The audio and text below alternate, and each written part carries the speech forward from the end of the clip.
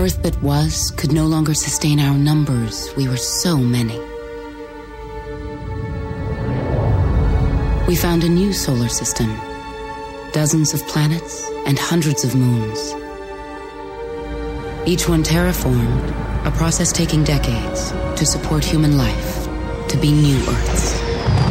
The central planets formed the Alliance. Ruled by an interplanetary parliament, the Alliance was a beacon of civilization. The savage outer planets were not so enlightened and refused Alliance control. The war was devastating. But the Alliance's victory over the Independents ensured a safer universe. And now, everyone can enjoy the comfort and enlightenment of true civilization. We interrupt this program to bring you a special report. This is Cheap Seat Reviews. So we're turning over a new leaf in the wind. The Vulcan kidney pinch, or whatever they call it in this one, I don't know. Now that it's been contextualized, I get it. Yeah. By long gray beard and glimmering eye, now wherefore stoppest thou me? Hello, and thank you for listening to Cheap Seat Reviews, the podcast that explores the Hollywood film industry for the greater good. The greater Goram good.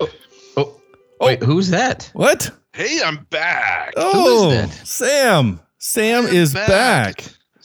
It has been a long summer. I appreciate it. But now is the time for Sean to get his comeuppance. So it's been way too long. Yeah, I haven't been killed on a podcast in what feels like a really long time. It has. I know. It has. I did on your behalf for one episode, and then I honestly just forgot, Sam. I'm sorry. Well, I appreciate it. Sure. It has quite literally been 3, 4, 5, 6, 7, 8. What, 9 episodes you've been gone?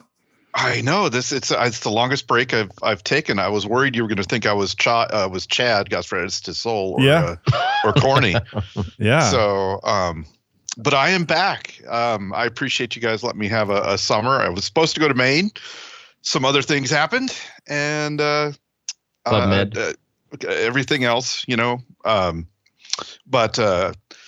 Thank you guys. That's all I got to say. Yeah. Well, we did miss you, believe it or not, even though I know that there was a lot less arguing and a lot less pointless debates. We did miss you. I always have a point. There is a point to everything I debate with you about. You just have to realize that you're wrong, and we can move on. Yeah, that's exactly it. All right. This is episode 410. 410. I can't believe it. I can't believe I'm about to say these words also, but tonight we are doing Serenity. That's right. Serenity. I can't believe it. We're doing this movie. The second time. For technically the second time. Yes. This is 409 episodes later. We're actually doing this. This was supposed to be our first episode ever. But here we are now. Shaw didn't hit record. So, that's not quite right, but that's pretty close. So 8.5 years later, Sean said, maybe we should do our first episode. Yeah, there you go. Yeah. Something like that. So we're turning over a new leaf in the wind. Yes. You might say. Nice. I like it. So the reason why we're doing it tonight, as opposed to on a big number like 500 or 450, is there's two very cool reasons. One is Rosie, good friend of the show, listener, who's listening right now. Well, not right now, but she's listening as I say things now. She was in the movie. She was an extra in this movie. She was on the Firefly fan boards when those things were a thing, back when you had internet fan boards, and she was there and all over the place. And so she's in the movie, and she's got a bunch of cool photos of her hanging out with Adam Baldwin and Nathan Fillion and Alan Tudyk. But she sent me a message a while ago saying, if you're going to do this movie, you need to do it.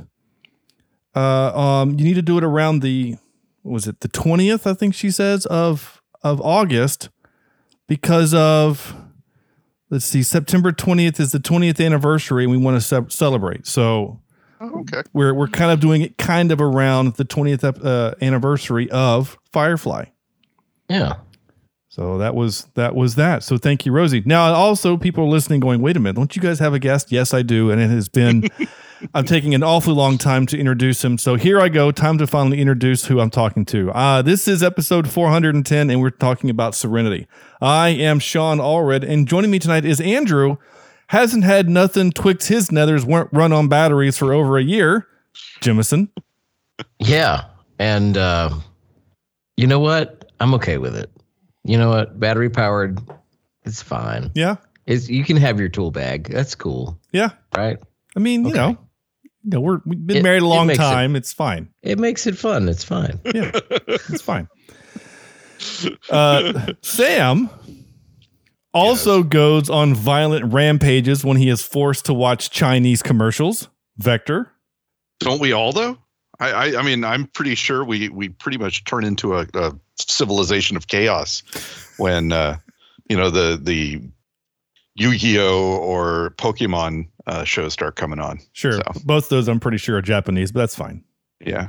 Yeah. So, well, they started in China. Did they? Yeah. Okay. Oh yeah. I think you're thinking of Tamagotchi. Maybe.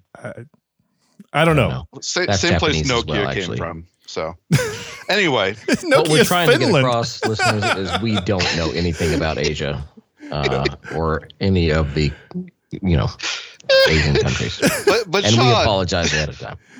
Sean, just so you know, let me stand next to me over here, and I need to hit you really oddly in the side. Yeah. And I've got a really pointy stick that I'm going to just put right in front of you. Okay. So I just fall down onto the stick. Just fall forward. Just fall forward. Sam, I thought you might make that joke. And the thing is, Sean's at the age where he just does that. He just stands up and freezes in that position. Yeah. Yeah. My back does that. You're not wrong. That's in fact, almost 3 years ago, in about 2 or 3 weeks, is when I had my back surgery. So I had that nerve cluster moved. Oh, so it wouldn't work. Yeah, it wouldn't work. Yeah. There you go.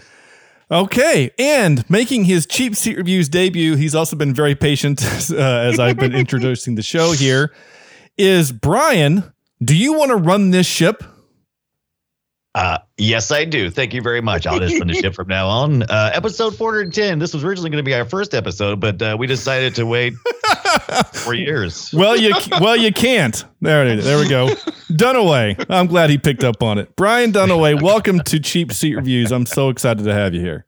Oh, hey, thanks, guys. Thanks for having me. I'm pretty excited. I've never seen Serenity, so this is going to be fun. Oh, wow. Wait, really?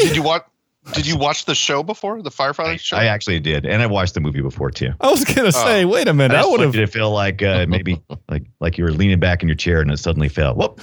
What? Never seen it? No, I've seen it once. Now, I honestly haven't seen. This is my first viewing of the entire that's movie. excellent. I've never seen the show either. I've never seen Firefly. Oh, Your first experience? So That's this so is my exciting. first experience of anything in this universe. Oh, that's Interesting. This will be interesting to talk about because I figured we all had long histories with this one.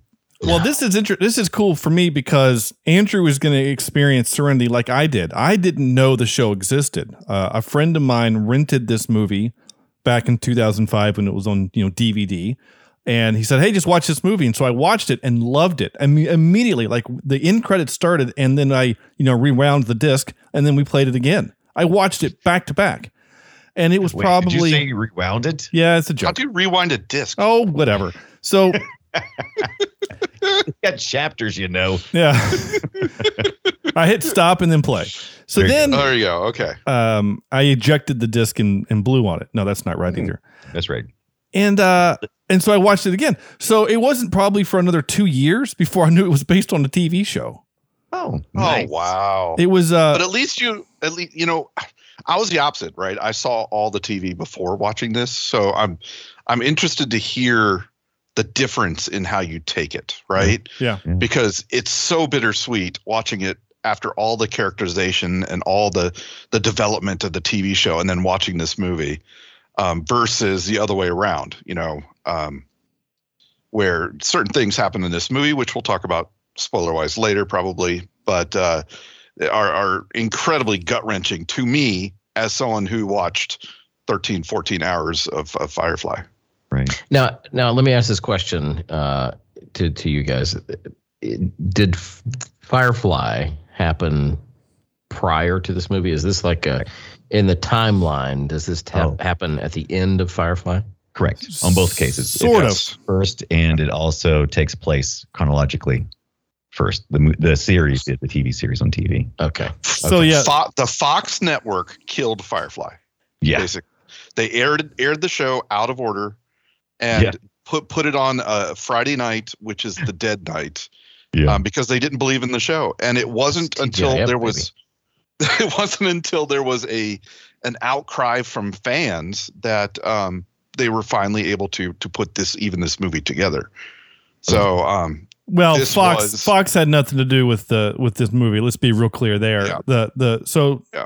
To continue with Sam's point, and to answer your question, Andrew, yes, the opening scene where Simon's breaking River out, that is pre-show. Think of that as that's what happened before the show, and then during the credits when we're seeing the ship, that's all post-show. So we get to see the effects of him having broken her out, joining the crew, and their wacky adventures for 13 episodes on the boat. So, but yes, Fox screwed this all up. They aired it out of order. They never aired the pilot. The first episode was episode 2, the train job. So there's people watching it for the first time don't know who these characters are, how they got on the ship. Like they know nothing. And it's very confusing. And then there's, of the 13 episodes they made, 2 or 3 never aired ever. Yeah. Really? Yeah. So wow. It's very, so like I have on the DVD. It makes me angry is what it does. Well, sure. Because there could have been years of Firefly. There really could have been. And I want it. I'd still want it. Yeah. So anyway. When did Firefly originally air? 2002. 2002. Okay. Yeah. All right. So when I started college. Yeah. Yeah. Okay. Yeah. Just to make you guys feel old. Yeah, it was in the fraternity, we would actually set aside Friday nights to watch Firefly. I don't remember any of that. Yeah, I don't remember hearing of. Yeah, but Sam didn't hang out with us in in college. Is the thing. No, I didn't like us then. You guys weren't invited. Yeah, obviously. So, Andrew, do you have the read? Let's go ahead and tell people what this movie is. The crew of the ship Serenity try to invade an assassin sent to recapture Telepath River. That's what IMDb says. It doesn't really tell you all that much. No. That is pretty light. Yeah. Surprisingly.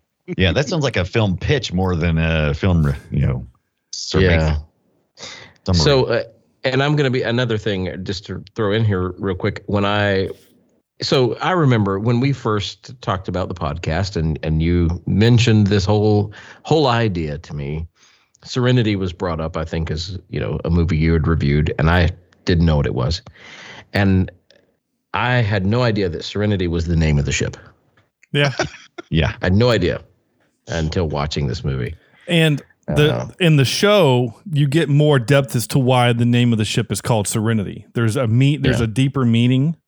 The scene when Adam Baldwin and Mal are kind of facing off towards the kind of the middle, when he says, "Besides you and Zoe, how many of you walked out of there alive?" The pilot opens with the Battle of Serenity Valley, and in which they get completely destroyed by the Union forces or the Alliance forces. And so that's why he names his ship Serenity, is because it's the worst moment in his life. So I feel like I'm going to have to go back now and watch Firefly to better understand and appreciate this movie.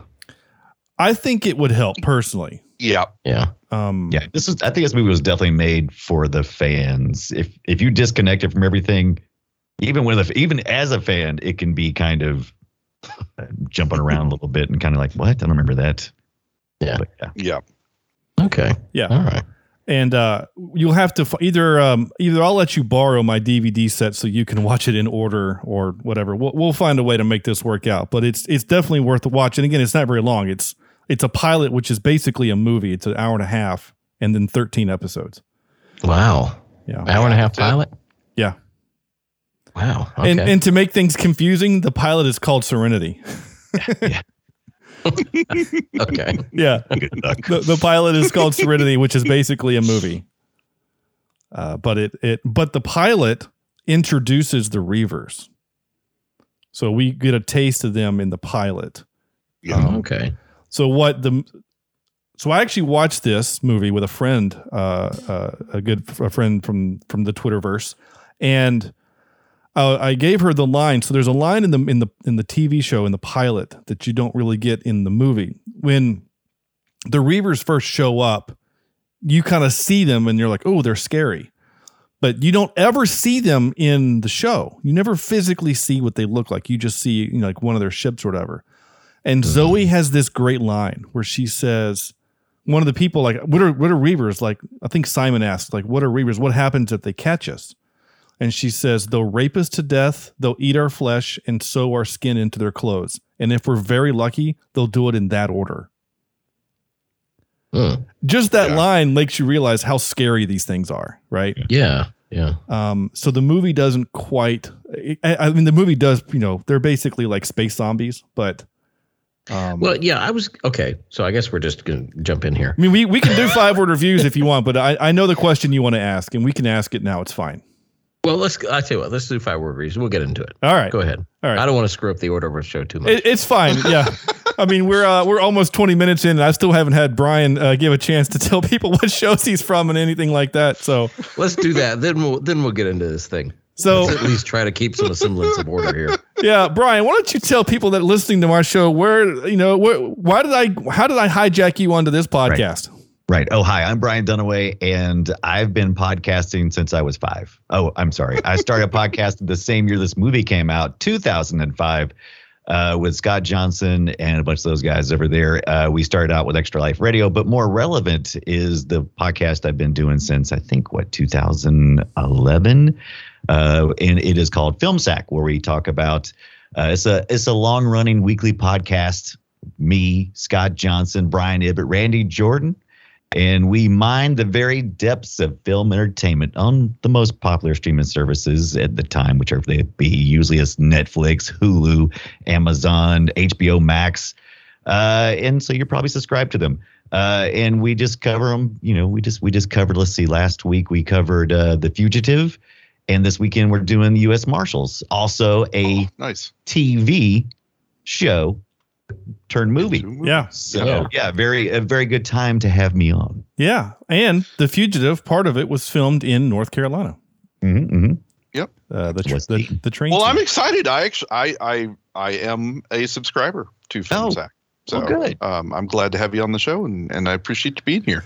Oh, I was glad to do it. I heard an episode beforehand because I checked you guys out to make sure. I was like, what am I getting? Yeah, you gotta do that. Now, Sean, we're not going to get in trouble here. I think a lot of our stuff comes from Film Sack. So so I've told Brian this. I told Brian. So if you've heard when he mentioned some of those names, Brian Ibbott and Scott Johnson, that those names sound familiar. If you listen to any of my experience on America's Next Top Podcaster, Brian Ibbott, of course, was the host of that, and Scott was a judge on there, and I was on there for my short time and had a good time with it. And the night that I got eliminated was the night I found out that Scott Johnson also subbed to my show, which was very cool to find out. But I've been listening to Brian since their show started in 2011, and so when I had an opportunity to bribe him to come on the show, I was going to take every effort to do so. Yeah. Do you need help? I mean, are you tied up in his basement or something now? No. Okay. Luckily, I never gave my home address, so But no, yes, it's hard not to have that. Podcasting's. Most of the podcasts we do on our network are conversational, and we don't own any rights to a conversational type podcast where it's the idea of a group of people getting together and talking after they watch a movie. I mean, we've all done it. We've all probably sit in our cars for hours hanging out with friends after seeing a movie, or hanging out at the house as you watch something and just recapping the movie and having a good time and laughing. So, that's exactly how we started. That is it. Exactly the same way. Yep. And so I needed a format, and so Film Sack seemed like the best way to do it. And so I said I'm going to steal all their good ideas, and I'm exactly. going to add what is it? Great artist steal or something like that. Yeah, imitation is the best form of flattery. I think that's what it's phrased. No, I didn't. I think it was the stealing thing. I can't remember. How the stealing thing. All right. Artists don't imitate; they steal, or they don't borrow; they steal. Something like that. Yeah, something like that. Yeah. Oh, okay. Well, that's fine. Yeah. Anyway, here we are doing our show, which is, different enough. So again, Brian, super excited to have you on. People. There you go. Yes. And now it has me on it. So now it's exactly the same. Okay. It's exactly the same. So I'm going to need, let's see, of this group, I guess I have to be the Scott. I think Sam would probably be the Randy of this group, and Andrew's going to have to be the Brian. Not just because Andrew also doesn't have hair like Brian, but. Oh, there you go. Yeah. Let's just narrow it down to that. Yeah. We got a bald guy, and then you got a bald guy. Well, every podcast needs a bald. Just like every good college basketball team needs an ugly redheaded kid. Yeah. Yeah. It's actually pretty accurate. All right. So let's do our 5-word reviews. And Sam, you go first. Okay. I have just one tonight because I can't come up with anything else. So please forgive me. And I'll give my I only have 4 words, and that is characters, script, story, perfection. Nice. I love this movie. I love it. I could watch it over and over and over again.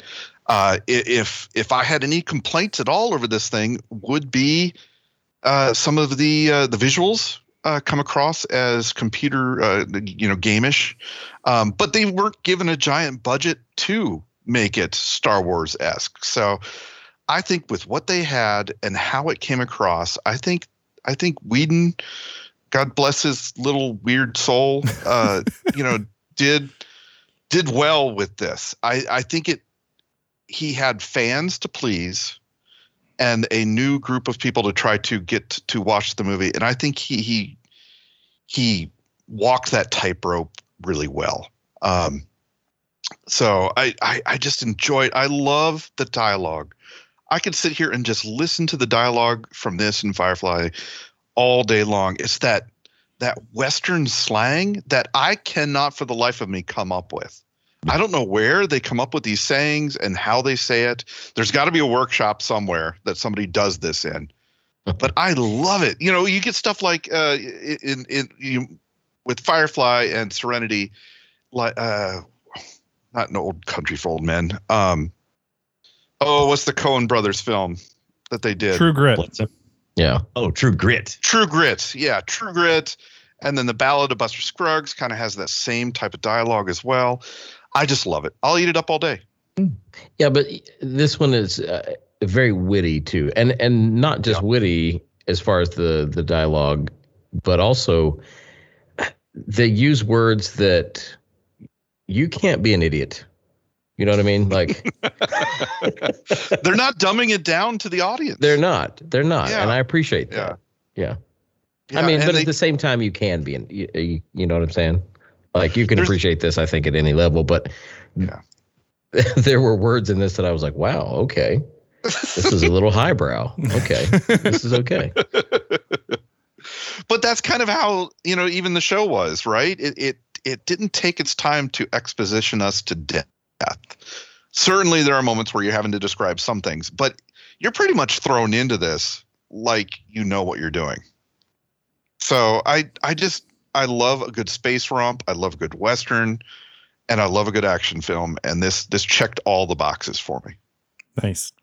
Yeah, the movie does have to straddle the line, right? Of we want to make sure that the fans aren't getting annoyed because they know a lot of this stuff because of the show, but we also need to make sure that people that have never watched the show, like Andrew and I, or hadn't at the time when we watched the movie, aren't confused. Right. I mean, there was a couple of moments when, like with Shepherd Book, right? When he says, you can't order me around, I'm not part of your crew. And he says, yes, you are. To Andrew, that doesn't mean anything now. Right. Eventually, if he watches the show, it'll mean something. But it was still a sad moment to watch him die on screen. Yeah. But you obviously don't have that emotional connection yet. But then when you go back and watch it, you're like, oh, now I get it. Yeah. Yeah. Now I get it. So, all right. Right on. Yeah. So I enjoyed it. I loved it. Hey, There you go. Honestly, Sam, I was waiting for you to argue just to argue with me on this movie. So this will be I can't do that on something like this, man. Yeah, I know. Which is the same thing like when we did Jurassic Park, which is your favorite film. It's like I want to argue with Sam, but I can't. It's such a great movie, you know. I mean, and you could argue there are some shots in this movie that are pretty bad. Space shots, spaceship taking off and out, where it just looks janky. But like I mentioned before, the budget just wasn't there to make this a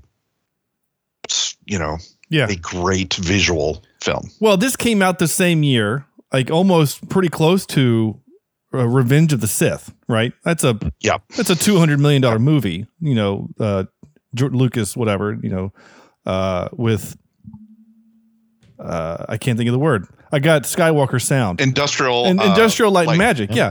This was like Digital Domain, and this was a $60 million budget. You know, like this is a different thing. So, but like this movie doesn't hang its hat on special effects like the Star Wars movies does. So thank God, right? Yeah. Like I mentioned before, story. Yeah. And they did it so well. They did. Mr. Dunaway, what's your 5-word review? I picked a tongue twister. Let's see if I can read it. River Cleaves Reavers, Serenity Now. Hey! Oh, I love it. Spoiler. Now say that 5 times fast. Right. I had to say it slowly because I was afraid of that. Because I wrote it earlier today whenever I was still, you know, awake. And I was like, I'm not going to be able to read that. Also, I wrote Cowboy Bebop meets Life Force Vampires. Oh, wow. Interesting. Life Force, yeah. Yeah. I see that. Okay. Yeah. I like it. So expound, Brian. Like, how are you feeling about this movie? Like, you like it, you love it, you hate it? Like, where are you feeling on this? This is always okay. So, like I said, we've done Film Sack since 2011, and every week, sometimes I'm like, oh no, I like that movie a lot. Don't make me watch it with a critical eye. Yeah. Because this movie is, to me, it was always best viewed with me just kind of relaxing and laid back. When I put on the critic's hat and start looking and going, oh, some of these edits are a little too fast. And I don't know my locations sometimes. I feel like I don't know where the characters are at. And so like I said, sometimes it felt a little confusing, like things didn't quite make sense. And emotionally, sometimes that kind of took me out of the movie. So when some of the things that were really heavy emotionally that might have hit me if I was kind of casually watching it, didn't hit me as hard. Do we talk about spoilers now? Are we okay with? Yeah. Sure. Yeah. Okay. We assume the listener has heard the movie. Okay. Or seen the movie. All right. Right. So like when he, when they throw the dead bodies on the front of the ship to mimic the Reavers type ship, that should have been a much bigger punch to the gut, and it just wasn't, because like I said, critical viewing versus the other. But if you had asked me before we did this, I would have said, yeah, I like that movie. That's a good movie. It's good, and it's got good humor. And this time I didn't feel the humor either, because I think I was in their minds too much, thinking about, how devastated they would be with some of these losses that were happening and the dire situation they were in. And so the humor felt more like nervous humor instead of witty banter. You know what I mean? So yeah, this is always the danger of reviewing movies you like. You might get in there and go, oh, I can't enjoy the pretty lights and action because I'm too It's like busy. going back to some of our favorite 80s movies that it's hard to go back to those childhood ones and relive them. Yeah. But overall, I mean, if somebody walked up on the street and asked me, I would definitely say, oh, yeah, you definitely need to see Serenity. It is a good movie. Check it out. I think you may find a new story that you didn't know existed that you want more of. And you'll never really get enough of it because there's only a season in this movie. Yeah. So where's my comic book? Where's my graphic novels? Well, they do have some comics. I know that. there are some comics. I did see there was a there's a couple of like just single issue kind of things that are, and maybe Rosie knows and she'll message me later, but I did read one where it was like after the movie, and basically Zoe has a daughter from Wash. That would help. Yeah, and they're she's telling the story of her dad. And it's this really sweet story, and it's this really sweet thing. And in the show, there's one episode where Alan Tudyk has a really terrible mustache. And so in the comic, in the comic, the mustache is even bigger and even more ridiculous. And I was crying by the end. I was just totally crying by the end. It was just so sweet. So there is some stuff out there, but you're right. For the most part, it's 13 episodes in this movie, which is a bummer. Yeah. And it's funny, Brian, you say that because usually that's what I do, right? Usually when we watch the movie for the show, it is we always refer to it as the CSR glasses, patent pending, right. And you watch it with a critical eye, and you go, oh, maybe you're right, maybe this is a little janky. I didn't do that this time because I was watching it with a friend, and and she had never seen it before. That helps. And so there's moments where I'm looking at her, waiting for key moments in the movie, you know, how do Reavers clean their spears? They put it through the wash, right? So like when that happens, I'm waiting for that moment to see her reaction. And she reacted the way you wanted to. She's like, oh, no, she was pissed, there right? You go.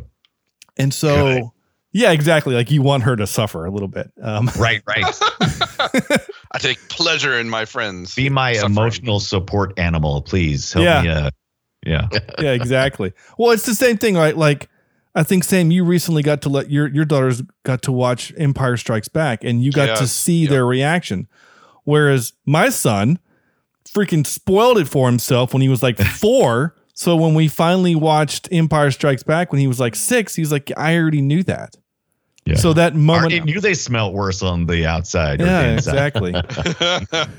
Speaking of that, okay, I have to tell this joke. So I've been playing this Star Wars game on my phone, and when it's loading, it tells you little quote unquote fun facts. Yeah. And the fun fact was, what is the average temperature of a tauntaun? And it's lukewarm. Oh, ouch. That's a bad joke if I've ever heard that. Hurts. Yeah. Hammond Chamberlain would approve of that joke. It's good. Anyway, but to your point, Brian, was that I didn't watch it this time with the true CSR glasses because I was watching it with a friend. So some of the moments you're talking about, like you're not knowing where characters are, or even like you mentioned the bodies on the ship, and you say that I've never thought about that. You're 100% right. I mean, Kaylee has a reaction and Zoe has a reaction, right? She's like, you mean to turn our home into an abomination so we can make a suicide run through Reaver territory? Well, she mentions these are our friends. Yeah. These are, that's true. I never thought of it either.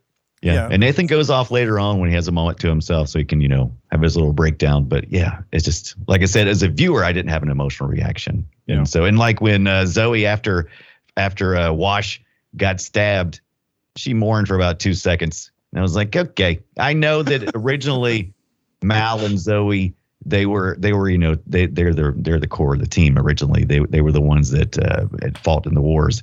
And so, I was just like, I feel like she should be doing more than just a little angry. But I guess I don't know. I've never been in a situation where I had to fight Reavers, so I don't know. Maybe I would act differently. Well, and I can say this, and Andrew will probably have a similar reaction, but having watched this with the director's commentary on, it's when the Reavers start coming in and she shoots them, right? When she breaks the line, she goes and she stabs one. Yeah. And that's her way. It's more than she has to kill them. She needed to stab one like her husband was stabbed. Revenge. Yeah. Right. She needed to do that act. That was kind of her way of whatever. Then once she had done that, then she was not better, but she was, she had kind of fulfilled her mission. And of course she gets sliced up the back and then they put a Band-Aid on her. Yeah. Yeah. I think it like maybe also knew, I went in knowing some things too. And this is also another part of it. I knew that Josh Whedon's original vision was that it would be, I think the pitch was something like 9 characters look into space and all see something different. And so I don't know.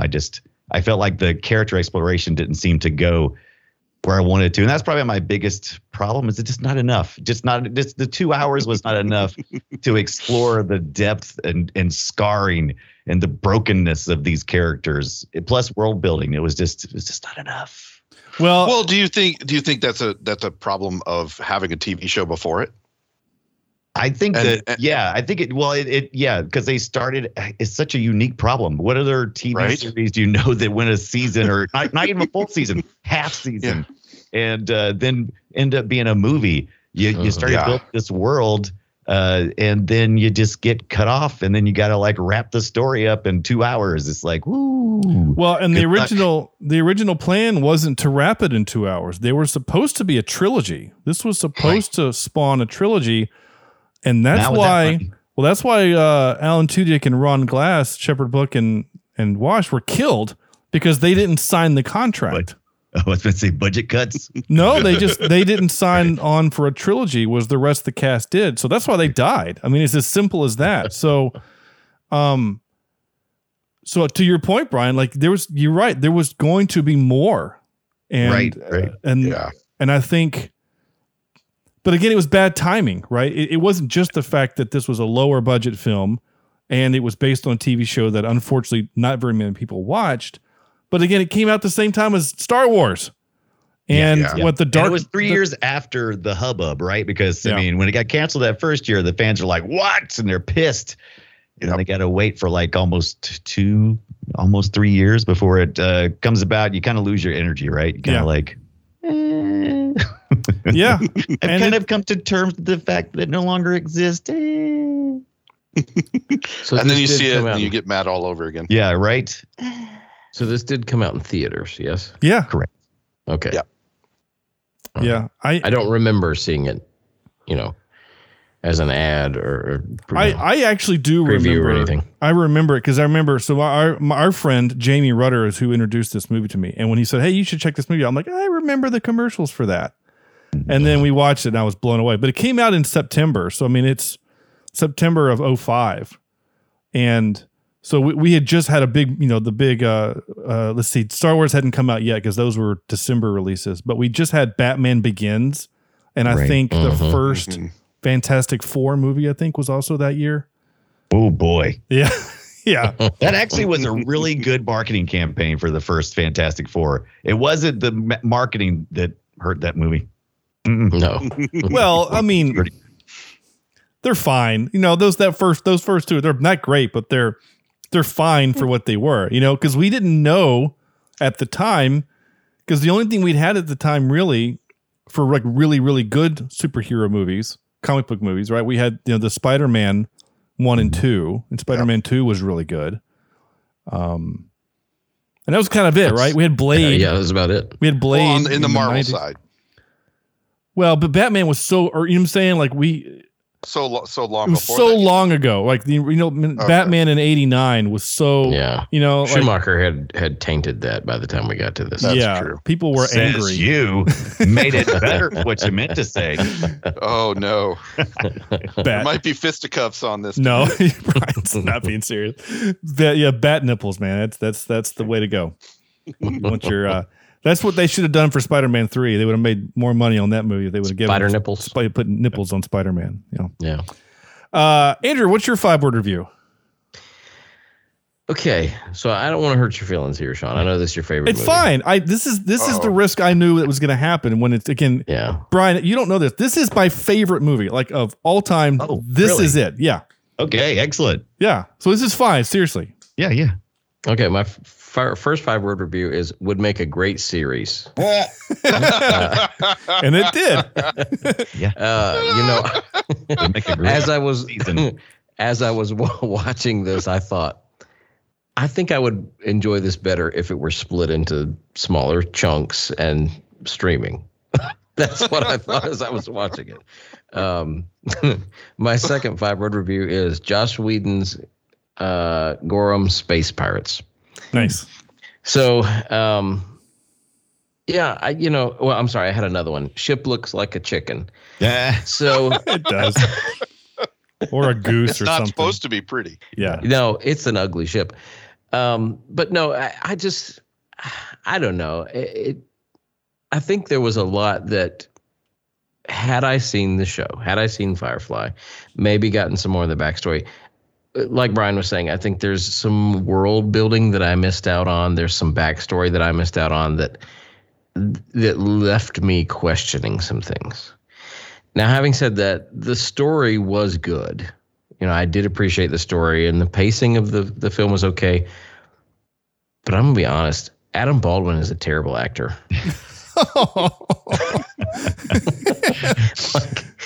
Like in the first scene of the movie with him there, I thought, my God, he's awful. And it didn't get much better, to be quite honest, if I'm not trying to fluff here. But I do appreciate the action in the movie. I do appreciate the storytelling. This is certainly a Joss Whedon film, and you can kind of tell by the way some of it's filmed. But it just didn't quite hit all cylinders for me for some reason. I don't know why. And so I said this is the first time I've watched this, and it is the first time I've watched it in its entirety. Mm-hmm. I did start watching this movie about, I don't know, 4 years ago, when I found out it was your favorite movie. Because I thought, you know what? Sean's my friend. I need to know about this movie. And I watched half of it and I stopped. I was like, I can't watch anymore. Well, did you question the friendship? Is that what happened? It's like, oh, I don't know. I was like, I don't even know him anymore. It's just not the same. No, but I did. I don't know why. But I kind of felt the same way this time. And I don't know if it was because the length of the film and I was just kind of exhausted halfway through. Because it's a long movie. It's 2 hours, but it feels like 4 for me. I don't know why. There's a lot of changes. There's a lot of scene changes. Too many scene changes, really. Yeah. And I do appreciate some things. I really do. Alan Tudyk is a favorite actor of mine by far. And when he died, I really did. I was upset about that. But like you said, Zoe's reaction was, oh no, he's dead. And then she's fine. And I just, right. And it kind of, well, yeah. You also have to remember too, minimized his death for me. She's a soldier, right? She was a soldier first. She is. But see, but the thing is, I don't know that. Yeah, I know you don't. As a non-Firefly watcher, I didn't know that. I didn't know the backstory of her and Mel. And the comedy in this I did appreciate as well. Nathan Fillion he's great. He needs to be in more stuff.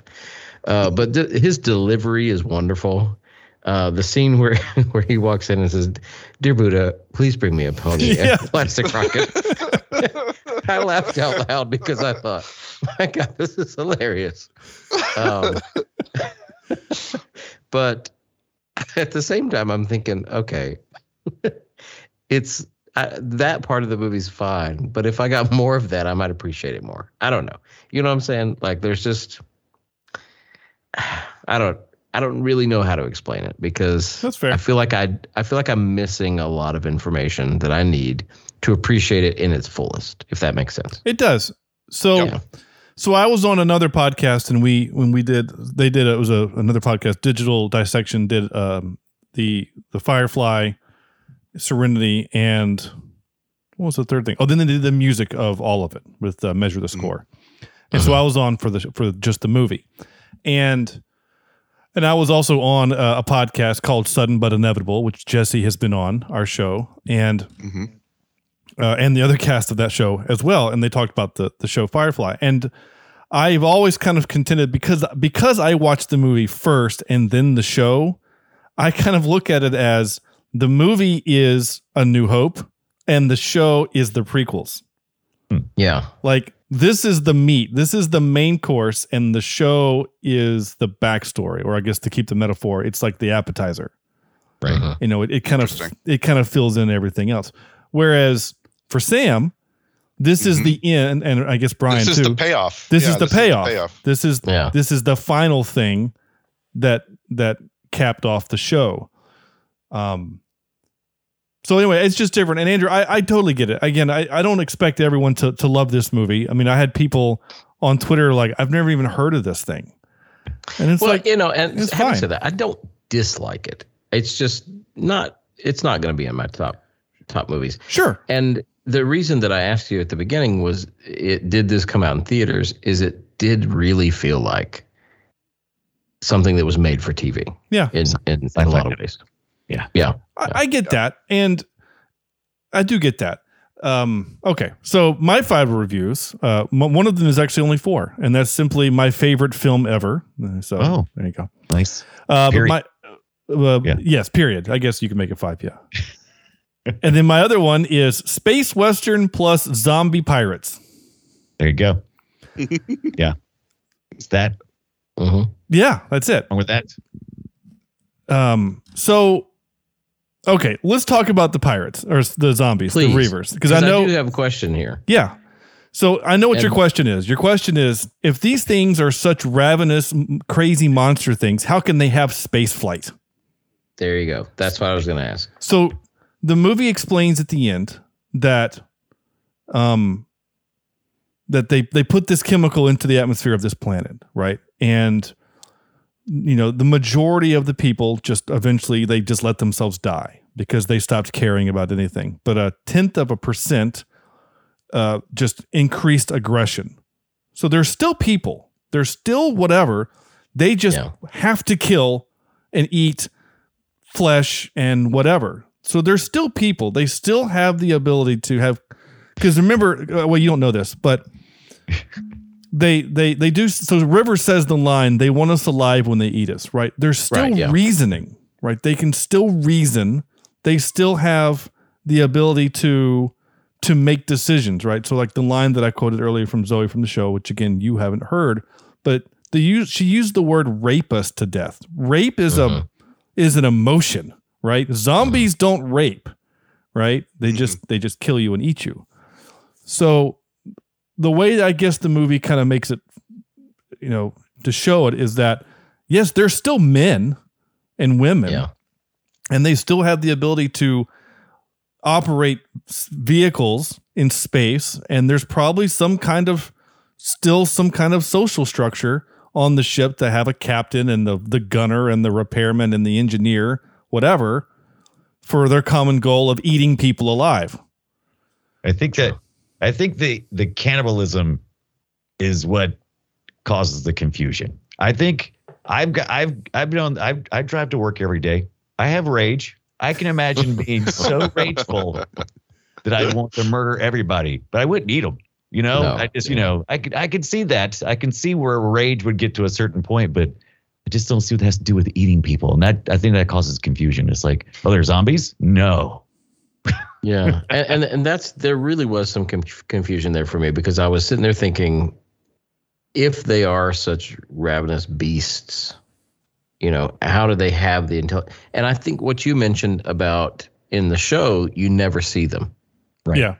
Yeah. And maybe that's the difference. Maybe had I never seen them in this movie, I would have appreciated it more. I don't know. I can't say that, but thinking about it, you know, it's something about seeing their rotting flesh and like, you know, stripped away skin. Well, and it's all not this rotting. It's just that they cut themselves. Well, yeah. I mean, it looks, they're malnourished. Something's wrong with them. Yeah.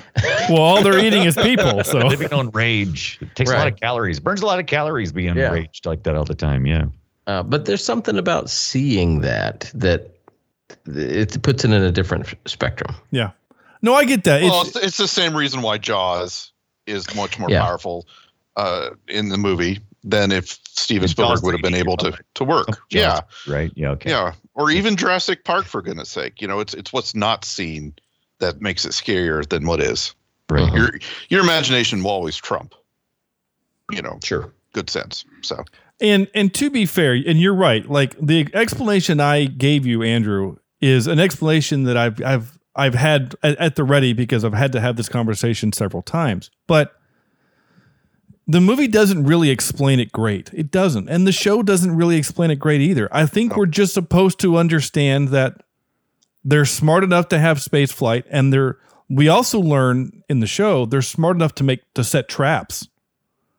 Yeah. So they're not mindless beasts. They are, in fact, they're just dudes and women, right, that are just insane with the hunger to kill and eat and rape. I honestly think the Reavers and the lack of understanding of the Reavers is due to, number one, the show not lasting any longer, and number two, having to figure out how to get this movie within 2 hours. Right. I think it was. There's probably some script on the cutting room floor that would have explained some of the stuff about the Reavers, even more so than that they were people off the planet who had been drugged or gassed or whatever it was. Yeah. Here's a bad comparison. Like Stargate SG-1, if that had only lasted one season in the one movie, I don't know, man. Because a lot of the second season, it starts getting a little bit better. Yeah. Well, most shows are like that, right? Most shows, they get their, Star Trek, Next Generation is not really good until you get to season 2. And you're for not God's wrong. sake, The Office. For good, we can't get you to watch The Office because you couldn't get through season 1. Yeah. Yeah. One's tough. Come on. And I guess that's true. I mean, it does take most shows at least a season to find out who they are and where they want to go and the direction they want to take their show in. Especially with 9 ensemble, a cast of 9 or more. Yeah. Mm-hmm. Well, and I will say this. When I found out that Joss Whedon was directing Avengers, I thought, it's the perfect director because he's used to doing an ensemble cast.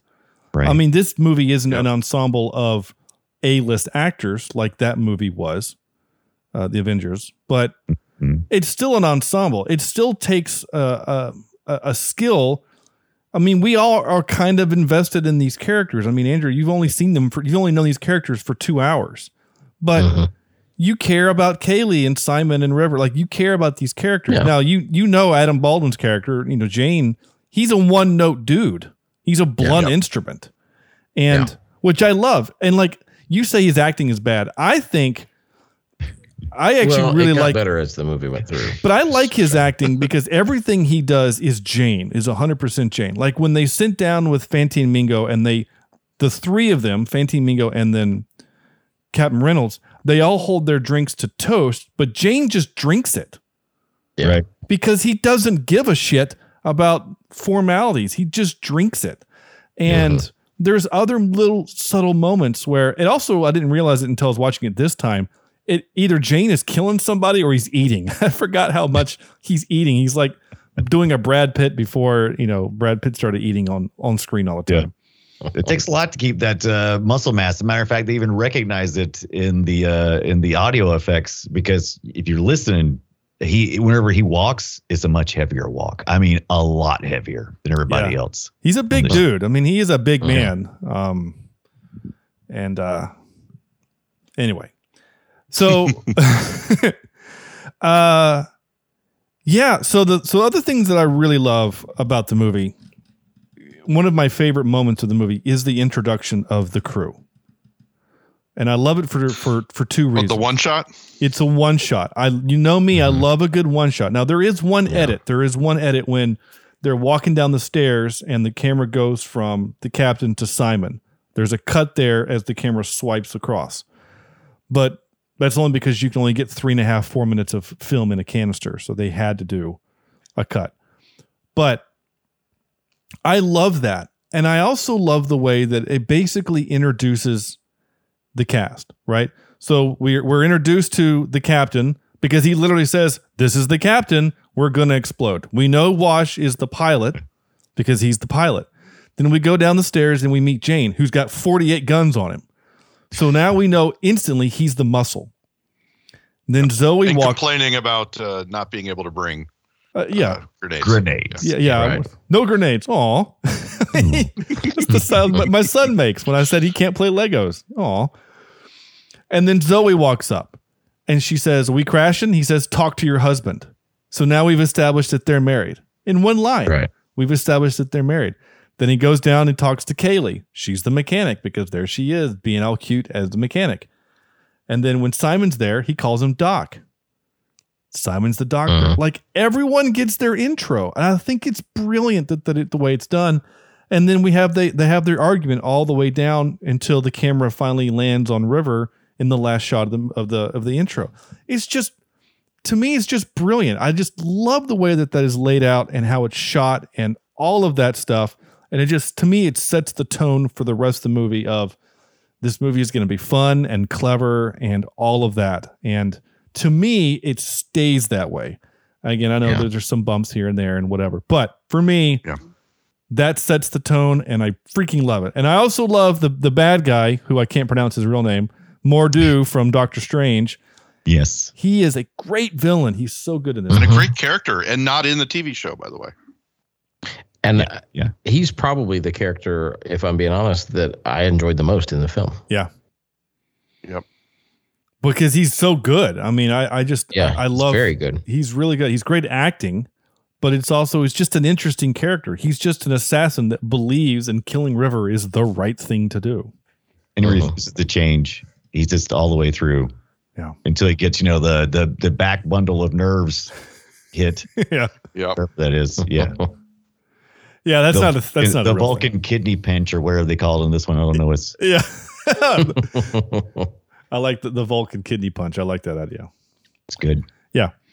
But you're right. And I also really like the fact that at the end he changes his mind.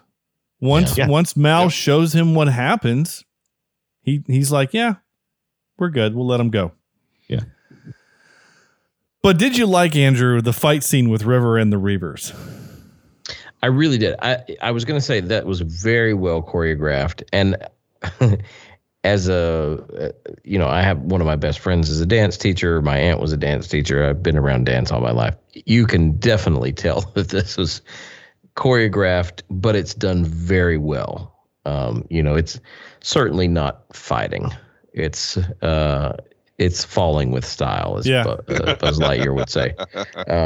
But it's done very well, and I did appreciate it. Especially there was the scene where she kind of leans back and moves around and knocks out a circle of people around her.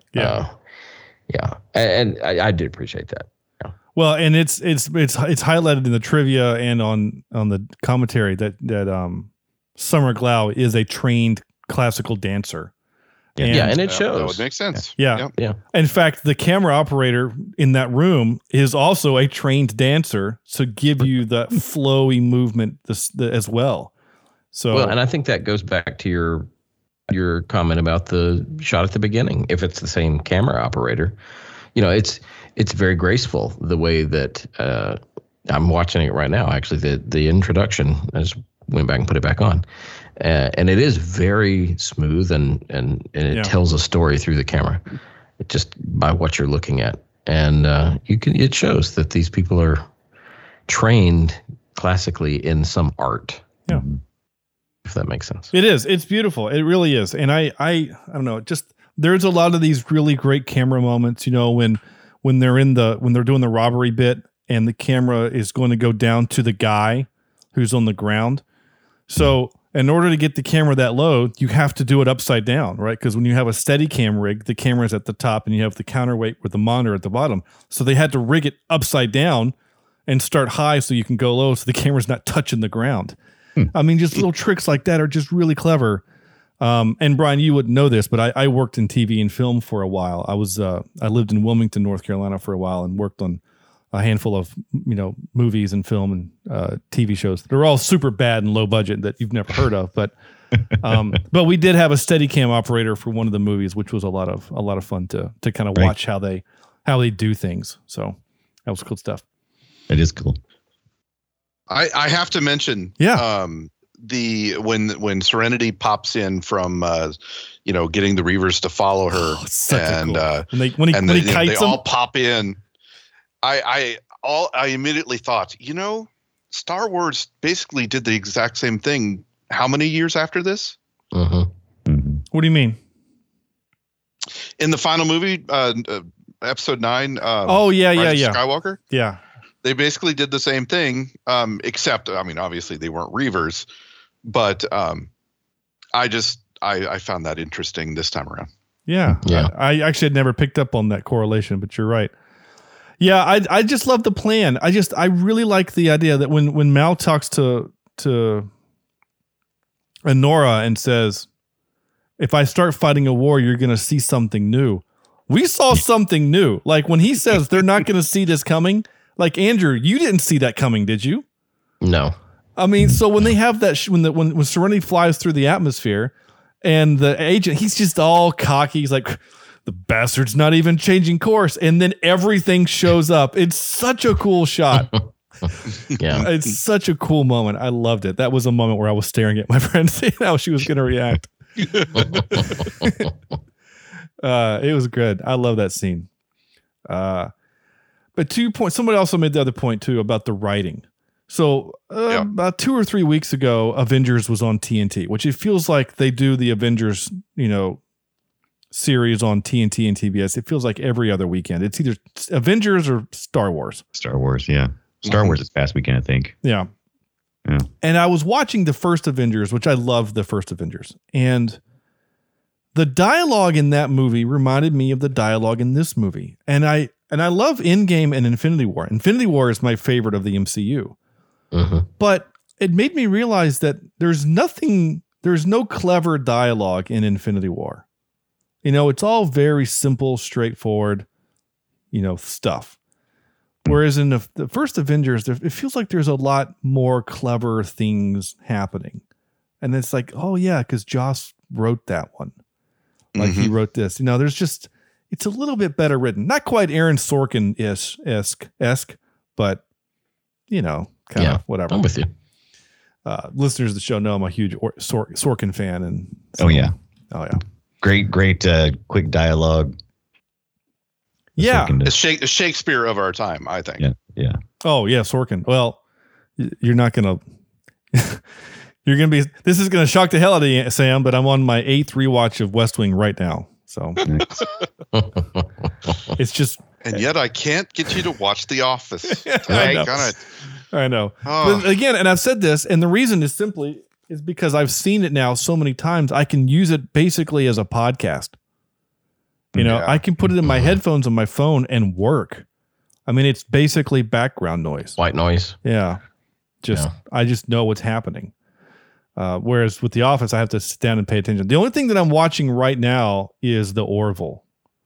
And I'm the season 3 of The Orville, and I'm just loving it. I think it's great. Stuff's so good. The most recent season, they finally took the shackles off. Yeah. From the horrible Fox people. Yeah. Yeah. Again. Yeah. What is up? It's Fox. Anyway. I know that this is off topic too, but it's something I'm watching right now. I actually just finished. If you haven't seen this, you got to check out A League of Their Own on Amazon Prime, which is a series based on A League of Their Own from years ago. But it's so good. It's really, really well done. That's right. So check it out. Is there any crying in that? Is there crying in the baseball? That scene is there, but it's done in a different way, and I really appreciate it. So yeah, it's a good one. Yeah, Tom Hanks yelling at her, the whole no crying in baseball bit is a classic. Baseball. Yeah, it made me realize how the movie with Tom Hanks really features him a lot. He kind of drives that. He's driving that vehicle, but this one is more about the ladies, and I like it. It's good. Well, good, because the other one with Tom Hanks' character, he's just basically the Bad News Bears coach, right? I mean, that's pretty much what he's playing. Mm-hmm. Yeah. Sorry, I got distracted because I was going to our Twitter post just to see what people have posted as their top 3, and I noticed that I had a notification letting me know that Jesus Christ is now following us. Oh, nice. Good. Well, that's cool because I'm following him. Yeah. that kind of caught me off guard. I was like, oh, okay. Well, that's cool. About time. Okay. Yeah, it's about time. It's, I make the joke in my classroom. The kids are on their cell phones, and I'm like, look, don't be on your cell phones. And they say, well, what if my mom is texting me? I said, I don't care if Jesus is texting you. You don't answer it in my classroom. And they all look at me like, oh, that's so mean. But I guess Jesus really can text them now. You can follow him on Twitter. Yeah, you can follow me on Twitter. That's funny. All right. Are we ready for some clips? I have a few. Please. And by a few, I mean 9 or so. Oh, wait. Well, wow. I was going to have to capture a lot. It's my favorite movie. Come on. Yeah. One for each character. Yeah. Yeah. So there we go.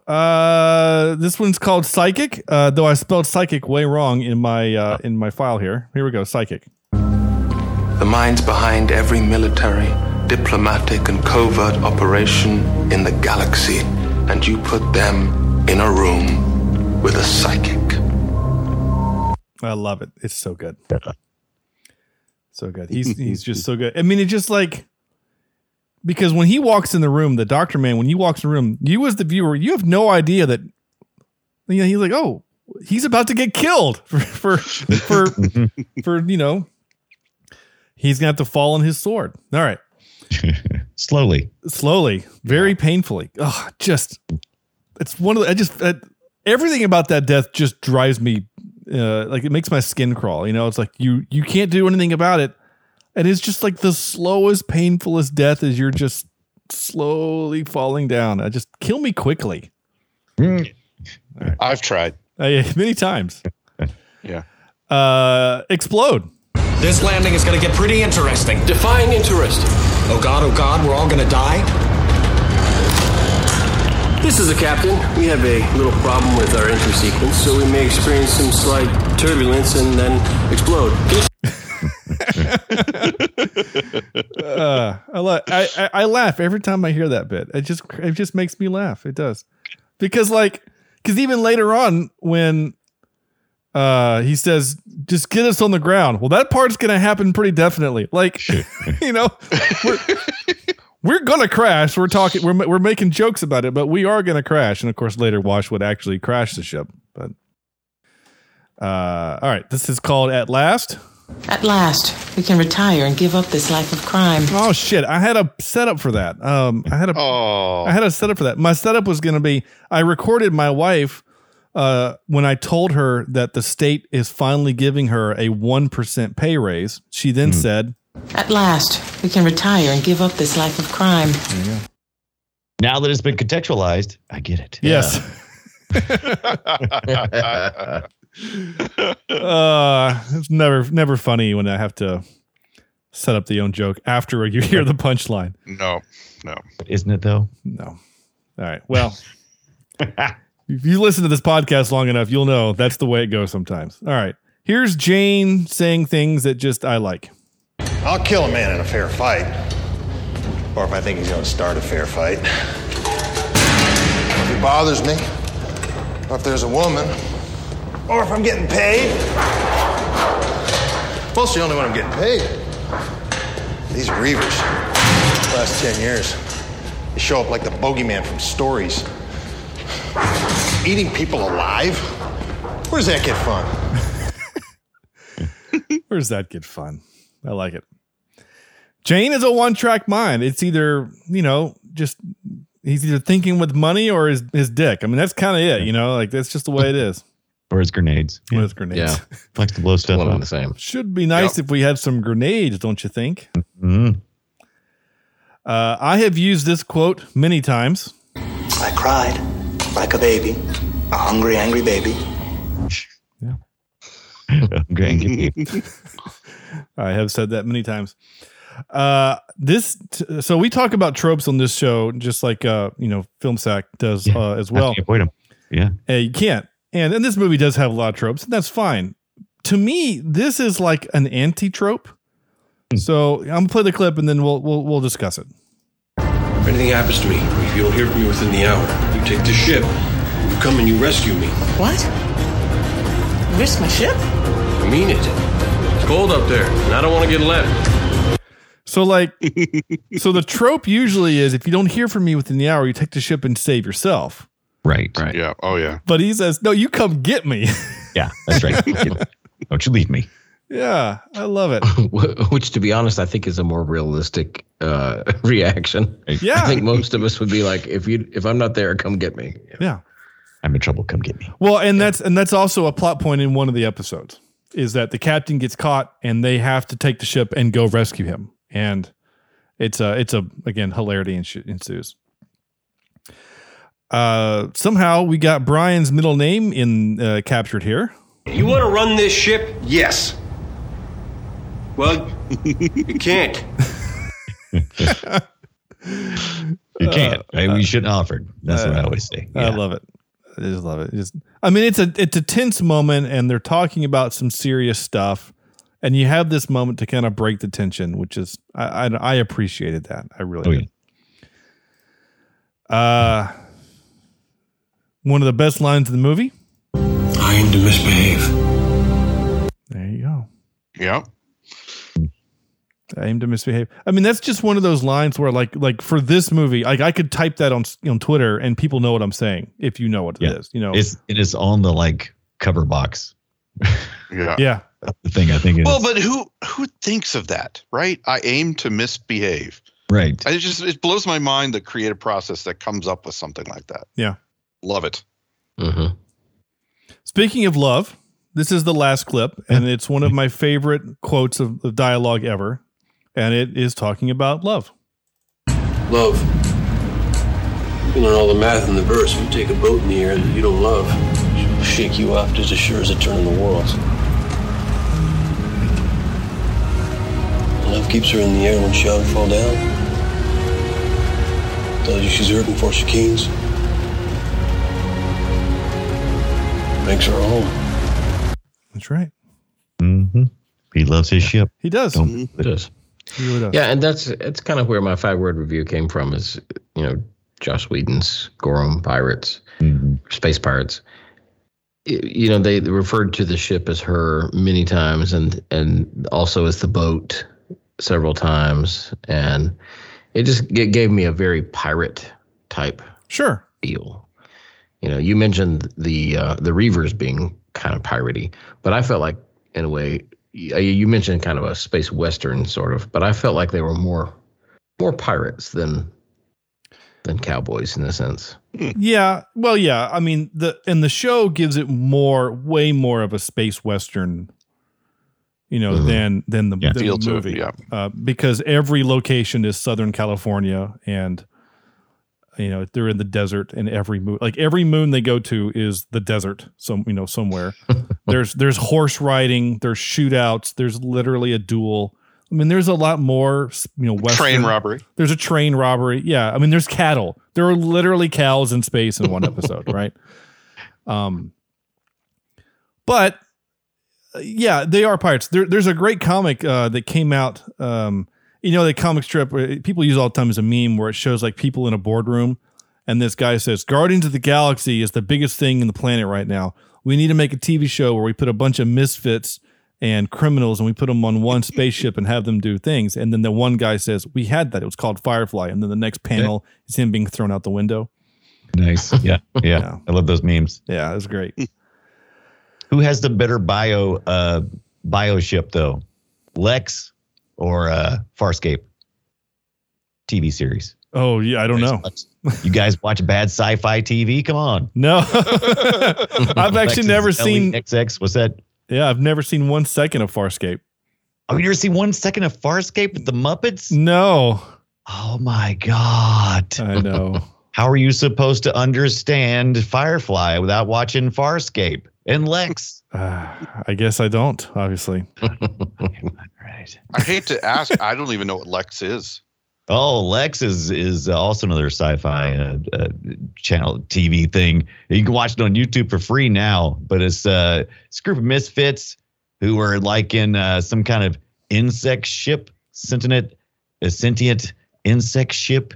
Yeah, it's pretty good. It's pretty good. You have to go check it out. I got your Cowboy Bebop reference. Oh yeah, there's the Cowboy Bebop. Yeah, if you look deep into the Firefly, I mean, is supposed to be the only two powers that were left were the U.S. and China, and that's the reason why they keep using the Chinese curse words, and the reason why she's prompted to do something when she's watching that Chinese advertisement. And I did wonder about that because that never really is answered in the movie. They don't really talk about it. It's not answered anywhere. Yeah. No. Because I did wonder, why is Chinese the only other language because when they talk about how they dissipate through the solar system and galaxy and they find other planets, I thought, okay, well, obviously other languages and dialects exist out there somewhere, but it was just English and Chinese, and I thought, that's kind of weird. It's never really talked about. It's just Joss has literally just said that he felt like if the two countries that could have afforded to leave the planet, it would have been China and America. And that was true at the time the series kicking off. I think we were pretty much the only, because Russia was kind of like coming down from all of that, and China like the most promising prospect. So it was kind of a little bit of guessing from where you're at, where it's going. Yeah.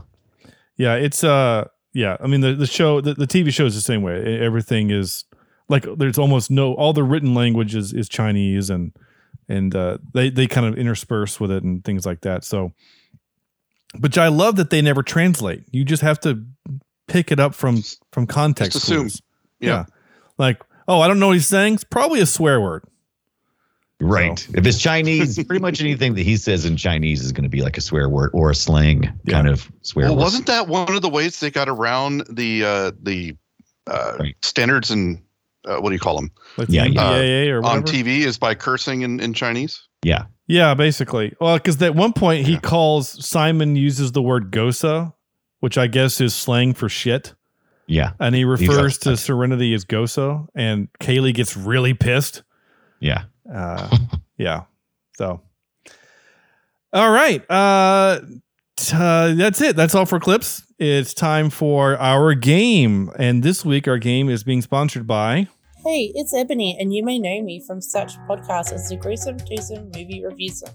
But did you know I also have a solo podcast?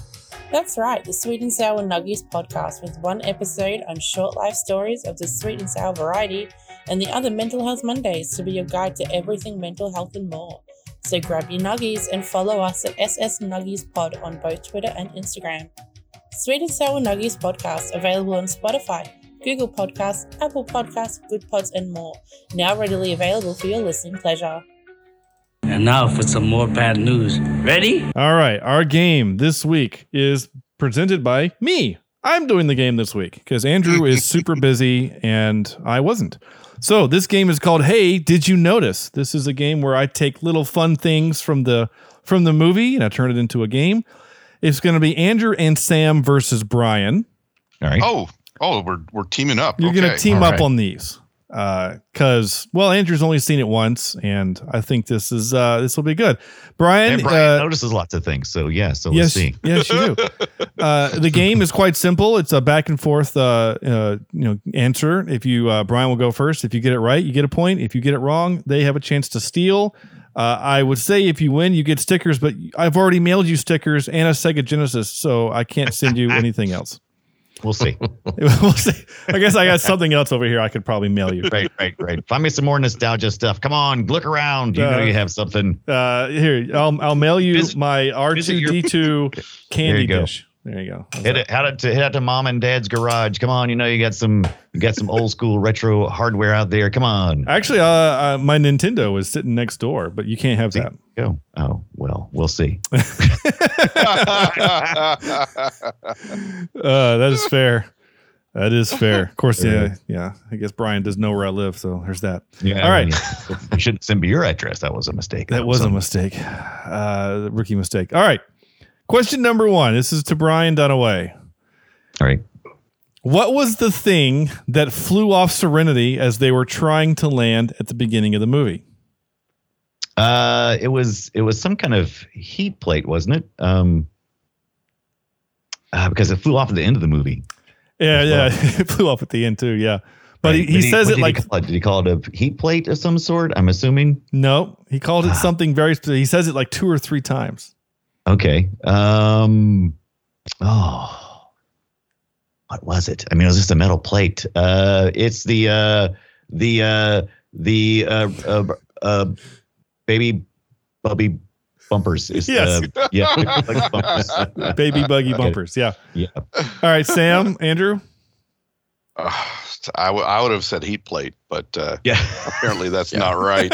Right. It was the I don't know, the carburetor. There you go. Carburetor. Carburetor. It was the primary buffer panel.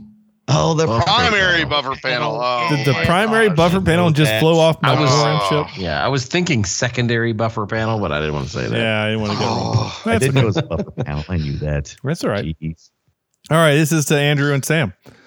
Okay. In what scene is our friend and listener Rosie in? Oh. You've mentioned this like on our show today. Yeah. I didn't. Yeah, I I specifically didn't tell you which scene though earlier because I knew trivia. But I looked for her and I couldn't find her. Sam, did you see her? I don't know which scene. I wouldn't know where to look. All right. I would guess the bar scene when right before River breaks it up. Okay. That's not correct. Brian, you have a guess? Not correct. Okay. She was powdering the Reavers' noses in that one scene the River picked their trash. She is a patron of the place that they rob. Oh, so right at the very early on. Okay. Yeah, pretty early on. Yeah, she's only on camera for like a half second, but when they burst open the door, she's right there. She's the first person that you see. As she's right there. So that's cool. Yeah. So hey, Rosie. Also, later, Rosie's going to get a producer credit for a reason. We'll get to that in a second. Back to Brian. Do it. What was the commercial advertising that triggered River? Ooh. Hold on. Wait. Is it? Wait. Don't tell me it was the Oatsies. It was like a fruity oat bar. Yeah, that's it. The fruity oaty bar. I eat them all the time. Yeah. That one I did know. Yeah. I was hoping you would get it wrong because I did know that one. Wasn't it Fruity Odie bar? Yeah, he Odie gets bar. He Yeah. gets oat bar. It's fine. He's the guest. He gets the. If you want to watch the whole thing, it's on YouTube. It's a trip. Go watch the whole thing. It's great. It's like a 3.5 minute thing that they made for the movie that they only use for 5 seconds. Sam and Andrew. Yes. What is the name of the planet that River remembers? Oh, Miranda. Hey, Miranda. I had to throw an easy one in there for you. I knew that one. Yeah. By the way, normally this is out of 5. I wrote 8. So. Oh gosh. Okay. Well, good. Well, number for a tie. When I sent you a message and said I don't think I'll have time, I thought, you know what, Sean really should be writing the ones for this movie. Yeah. Right, yeah. All right. Back to Brian. The line "She is an albatross" is a reference to what poem? Crap. The poem is my love for the albatross. No, that's not right. No, okay, not Sam or Andrew.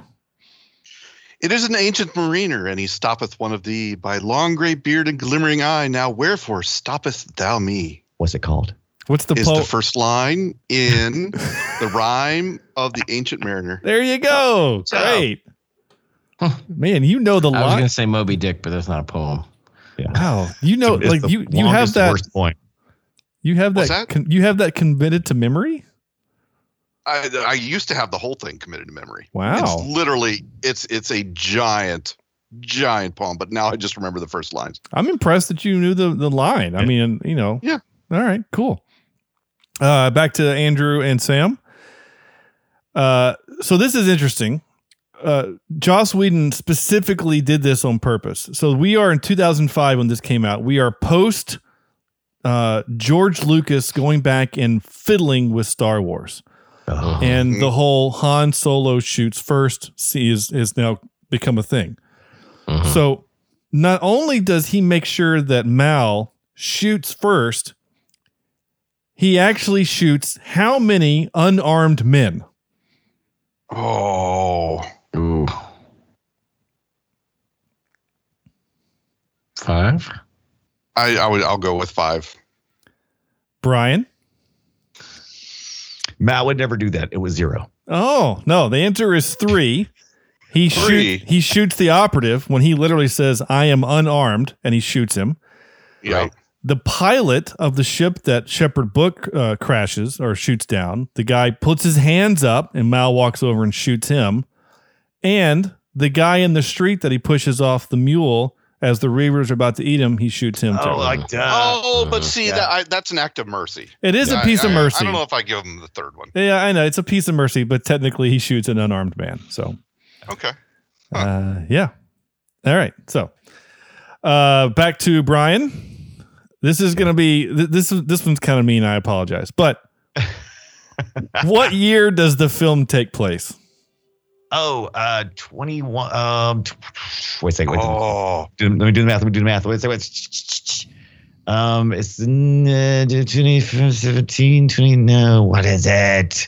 2517. I can't remember. 2517 is correct. Holy crap! Really? Yeah. Wow. Doesn't it say isn't that the opening? I think it is. Don't It's in my head for some Yeah. reason. It was like it's an autopilot mode. Nice. Yeah, that's great. All right. Okay, well, the game is tied. Let's see what happens. We have 2-2. Okay. Back to Andrew and Sam. Okay. What is Shepard Book's and Wash's first name? It's on their tombstones. Oh, that's right. Yeah, I remember seeing their little hologram faces. That was so I was looking at the face. Little animated holographic gifs in the loop. Yeah. There's some cactuses in front of Wash's tombstone there. Oh, yeah. Gosh, I don't know. I don't know. Harold. Perfect. Nailed it. Harold. Got it. Harold Book. Harold Book. Harold would actually Wash. make a kind of a good name for a shepherd if you think about it. Yeah. All right, Brian, you got one? So are we doing, you said both? Give me both. If you give me one, I'll give you half a point so you can win. Okay. Well, I mean, it's Shepard, right? That's his name, right? Well, that's his title. It's his job. Oh. Remember, he wasn't born a shepherd. Oh, okay. That's right. Well, I thought his first name was Shepard. No. It's called him Shepard. That's what I thought so too. I thought his name was Shepard. I thought they were just trying to be clever. I didn't know it was his title. Then it must have been John Shepard Book. Okay. What about Wash? You know Wash's first name? Wash's first name? Tiddlywinks. Tiddlywinks. No. So Shepard Book's first name is Derrial, Derrial. Yeah. Wow. Okay. And Wash's first name is Hoban Washburn. I did know that coming. I didn't know that. Oh my gosh, I was close with Harold. You actually were pretty close, yeah. Yeah. Because I thought it was. We've been watching Game of Thrones, and I've been making fun of Hodor. And when I saw that in the wiki, I should have totally missed that. That's all right. Hoban. All right. Well, hey, you know what? It ended a tie, and that is okay. Yeah. Yes, everybody wins. Everybody wins. Some of those were pretty hard. Everybody gets a piece of retro stuff from Sean's house. That's right. Yeah. And go pick out. Exactly. Except not. All right. Time for this. Excuse me while I whip this out. This is our top 3 segment, and today we're doing movies based on TV shows. And this week we will start with Brian Dunaway. Oh, hi. I'm going to say not only based on TV shows, I went with shows that were better, the movies that were better than the TV shows. Okay. You went a step further. I like it. Yeah. So, and I just go 3. I just tell you all 3 right now, right? Yeah. All right. I'm going to go with The Addams Family. Thank you very much. Yeah. Okay. Yep. Mission Impossible. I love those movies. Yeah. Yeah. They are trash. And yeah, but they're still fun trash. They are still fun trash. And so easy to be better than the series 21 Jump Street. Hilarious. All right. Very good. I like it. Sam. when the chief finds out his daughter. Yeah. That's good. All right. My number 3. I'm pretty much around the same vein. My number 3 is Maverick. Yes. My number 2, of course, are the Mission Impossible movies, and my number 1 is what we talked about earlier, The Fugitive. Yes. Okay. Right on. The one-armed man. Yeah. Our man. Kill my wife. I do like the Leslie Nielsen ripoff. What's it called? Not Spy Hard, but it's shoot. Naked Gun? Nope. No, it's after the Naked Guns, I think. Yeah, it's gosh dang it. Oh crap. What is it called? Isn't it Spy Hard? I think it no, is. Spy Hard is one of them, but it's not that one. It's anyway, basically in that one, it's the one-eyed, one-armed, one-legged man is the villain. Yeah. Oh, okay. And it's my wrongfully accused. Wrongfully accused. Yeah, there you go. That's Sam. it. Thank you. I remember it now. Yeah, the guy that plays the Tommy Lee Jones character cracks me up. I mean, he has one-liners like "It's as American as a burrito," just things like that. It's really funny stuff. All right, my top 3. I said the A-Team. I actually like that movie. I think it's a lot of fun. Yeah, that's a good time. Parachuting tank, okay with you? I'm fine with it. I really am. The movie's a good time. It's like it's good stuff. I also picked shooting off rounds to aim where it wants to go. Is he trying to shoot down the drone? No, they're trying to fly the tank. Yeah, no, it's dumb, but I don't care. I'm here for it. My number 2 is also Mission Impossible, and my number 1, of course, is Star Trek. I figured you would. Yeah, well, I had to. I thought about Star Trek, but I was like, I'm not going to be that guy. Yeah, well, I'll let Sean be that guy. Yeah, I'll definitely be that guy. And since we're talking about Star Trek, Rosie gets our producer credit for finding our Star Trek connection for the week. Nice. And that is Ron Glass, who played Shepard Book, was he was in Star Trek. That's right. Yeah. He was It was Captain Kirk. Yeah. Oh, right. That's not right. Sounds right. Yeah. Let's see. Shepard Kirk. Stand-in. Yeah. He played Loken in a Voyager episode called Nightingale. That's it. Yeah. So, thank you, Rosie. Producer Rosie. How about that? Getting the producer credit. Twitter was active on this one, which is really cool. Sometimes Twitter. Andrew had a top 3 too. I knew he was going to do it. I knew it. We got Sam back, and you're throwing everything off. Go ahead, Andrew. You got one? One time, gosh dang it. Go ahead, Andrew. It's been a while. I'll let it slide. It's been a while. It's been like 9 weeks since we've had Sam on here. I'm used to just 3 people. It's crazy. All right, number 3, I had the Beverly Hillbillies. Oh wow, okay. Yeah. And then number 2, I had Maverick as well. And number 1, I had Batman. Oh, good that's point. Good. Yeah, that's good. Yeah. That's good. Yeah. Okay, now Twitter says what? Yeah. Dunaway, I'm actually with you on the Beverly Hillbillies. I don't know why Ibit is so against redneck humor. I love that movie. I do too. I think funny. It's good stuff. Jim Varney I think that's Jim Varney's best role. Right. Oh yeah. It was a role that and Cloris Leachman for that matter. Oh, she's great in that movie. It's such a fun time. All right. I'm going to try to cook through these as best as I can because we got a bunch. Nostalgia Cast, who was on a few weeks ago, says The Fugitive, Untouchables, and Star Trek First Contact. Mm-hmm. The Untouchables, excuse me. Heather Sachs says The Fugitive, Wild Wild West, and Dudley Do-Right / George of the Jungle. Wow. Yeah. They like unique movies. Yeah. Cameron from the Green Shirt podcast says Mission Impossible, Ghost Protocol, The Addams Family, and the Teenage Mutant Ninja Turtles. Good pick. Yeah. Rosie, again, producer Rosie, says The Brady Bunch, The Addams Family, and Star Trek. Jesse from Open Pike Night says Star Trek 2, Star Trek 4, Star Trek First Contact. But he also does a Star Trek podcast, so that's fair. Jesse at Jester _Nene says The X-Files, Yeah. Okay. Yeah, that's another good one I didn't think about. First Contact and X-Men, quote, or in parentheses, okay, it was a cartoon, Right. but it still counts. Yeah. The 90s cartoon, but yeah, I guess it still Sure. Shoot the Flick says 21 Jump Street, Bob's Burgers the movie, and Serenity. Okay.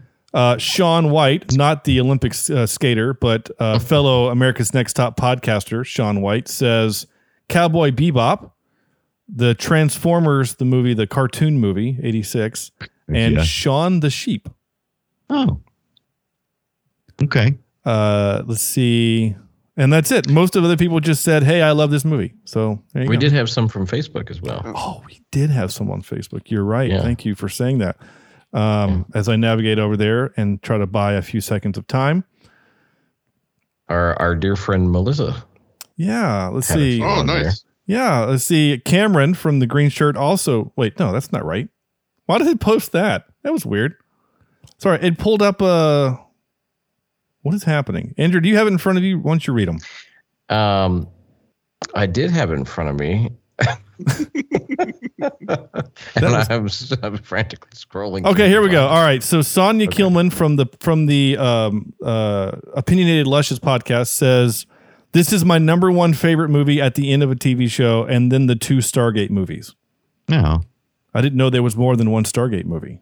There's another Stargate movie? I didn't know that either. Yeah.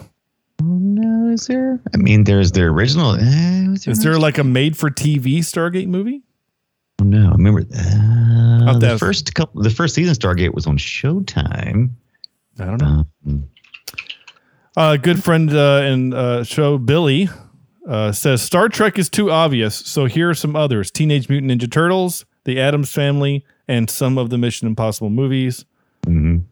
And Melissa, good friend of the show, Melissa also says RoboCop. No. RoboCop was a show? I didn't know that. I don't recall that. I remember it being a video game, but that was after the movie. Yeah. The Swiss Family Robinson. Also, again, I didn't know that was that based on a TV show? I thought it was based on that's definitely a TV show. Yeah. Was it before the movie? Oh, yeah. I didn't know. I honestly don't know. Teenage Mutant Ninja Turtles, Addams Family, Maverick, and The Fugitive. There you go. Perfect. Fugitive, very popular. Mm-hmm. Friend of the show, Mark Shell says, or not friend of the show, friend of ours, Mark Shell says, it was a great show, but nobody watched it. The cast was great. I will say that without watching the show, Serenity wouldn't have had the same punch for me. Though the order is wrong, MASH was good for its time. It hasn't aged well as I thought it would have, unfortunately. Okay. Well, thank you guys. Thank you everybody for participating. I really appreciate it. And I hope you are listening to all of that. And okay, time for this now. Wait, what's supposed to happen? This is where we give this movie a score from 0 to 10. And we start with Andrew. All right. Well, as usual, I will give us our IMDb score, which for this movie is a 7.8 out of 10, which is pretty high for this film that, in my opinion, is kind of a niche film made for the fans of the TV show. So to have that high of a score, I think that's pretty good. I, however, cannot go that high. And I think had I seen the show, maybe different. But it's not going to be terrible. I'm just going to go a point lower. I'm going to go 6.8. All right. Out of 10. That's fine. Mr. Dunaway. I'm kind of close to what the IMDb people are. I'm about 7.5. I didn't look at the IMDb, but shockingly, not far off. And I am kind of that niche group of people who like the movie, so I get some about average. Oh, don't ever let anybody tell you you're average, Brian. You are. my opinion is average. Sam. All right. Well, I am in that niche group, and I am one who loves this movie. I've got to give it an 8.8. Sorry. I love it. I love it. I know there's problems, but I don't care. Yeah. I enjoy it, and I have not watched this once with not wanting to sit through the whole thing. So I love it. Hey, that's okay. There's no reason to apologize for loving a film as much as you do. And my turn. Well, it's my favorite movie. So this is a first. I've never done this on this podcast. This movie gets a 10. This is it's a 10 for me. It's a perfect. I'm going to say this. It is not a flawless film, but to me, it is a perfect film. To me, yeah. All right. Hold your emails. But to me, this goes in the same realm as Die Hard as being a perfect film. It perfectly does the thing it's supposed to do. Right. Again, Die Hard's not a flawless film, but it's pretty darn close. But I have always said that Die Hard's a perfect film because it's trying to do one thing and it does it really, really well. This movie does a thing, and I think it does it really, really well. So to me, this is a 10. I've never given a 10 on a show before. I'm scrolling back. Even movies like UHF got a 9.1 out of me. So yes, we did UHF, Brian. But yeah, that's it. That gives this movie a collective score of 8.275. I think. Nice. I'm very, very happy with that. I think that's great. Yeah. And great. Yeah, that's it. That's the show. Brian, thank you so much for coming on the show. And please tell our listeners where they can find more of you, because you have like 38 podcasts you do. I do a few things. I like to create content. Thank you, Sean, Sam, and Andrew. I can find what I do on Twitter at twitter.com, whatever. Anyway, my name is the Brian Dunaway on Twitter, because there's some other guy named Brian Dunaway and whatever. Don't talk to that guy. And then you also, I do stream a pretty good bit. I stream video games, retro video games, Monday through just about every day of the week, 6 p.m. Eastern time. Come check me out. And if you like retro video games, we just talked about the Commodore 64 this yesterday. No, today. It was still today. It was still today. Yeah. And then, of course, Film Sack, which we mentioned earlier. Yeah. Those are the places I hang out and do stuff and, whatever I do. Yep. Content creation. I tried my darndest to call in today on the morning stream, but I couldn't get in. Oh, yeah. It's just one of those things. Scott was having some phone problems, I think, and then he finally got it. Yeah, you can also hear me every day. Not every day. Monday and Wednesday, you can hear me do a couple of game things that me and Scott challenge each other at. Yeah. It's always a good time. Well, again, thank you so much for coming on, Brian. It's been an absolute blast and a pleasure. Absolutely. And I've been kind of very excited for this. I was kind of geeking out a little bit and a little hero worship having you on the show. Because again, I've been listening to you talk for 10 years. Yeah. And the fact that I was able to bribe you to come on the show was really cool. Well, I'm glad my family heard me talk for 10 years, and they want me to shut up. But it's nice to have somebody not want you to shut up. And but thank you for having me on the show, and thank you for having me on the show that is your precious baby, obviously the Serenity.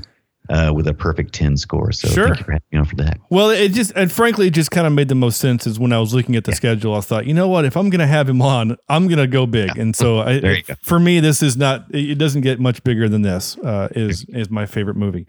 So in the meantime, go to our website, cheapseatreviews.libsyn.com. There you can find links to all 409 other episodes. Like you can be like our friend Denise, and who again won't listen to this for a very long time, but hey, go back and listen to them all like she is. You can also go to our Patreon, patreon.com/cheapseatreviews. There you can become a Patreon, and soon new stickers are coming. So if you get to that $5 level, you're going to get some new stickers every month. I'm very excited. Sam's artwork is going to become stickers. It's very, very cool. Go check it out. You can also find us all over socials as Twitter, Facebook, Instagram. There I do stuff, and you can talk to me. Just send me messages and I will answer them. In fact, even today I got somebody else trying to scam me on Instagram, and I'll even talk to them for a few minutes before I tell them to go pound sand. So come hang out. It's great. They wanted to buy a picture of my cat for $500. Does that make sense to anyone? None. All I need is your name and your bank account info, and I will give you $500 for a picture of your cat. Sure you will. Yeah, that seems real. They actually tried to get me. They said, well, we'll email you a check. That's not how checks work. That's not how that works. Anyway, go to our socials there and you can hang out with us. Next week, we are doing something completely different. We're doing The Wrestler. the Mickey Rourke movie, The Wrestler, because we are being guested. That's not the right word. Our guest that week is from a podcast that is a wrestling podcast. So we are doing a wrestling movie.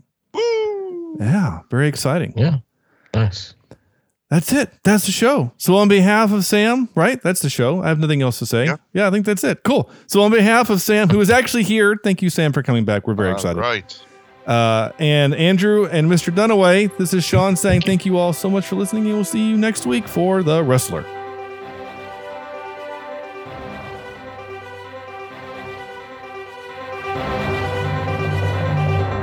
This is Cheap Seat Reviews.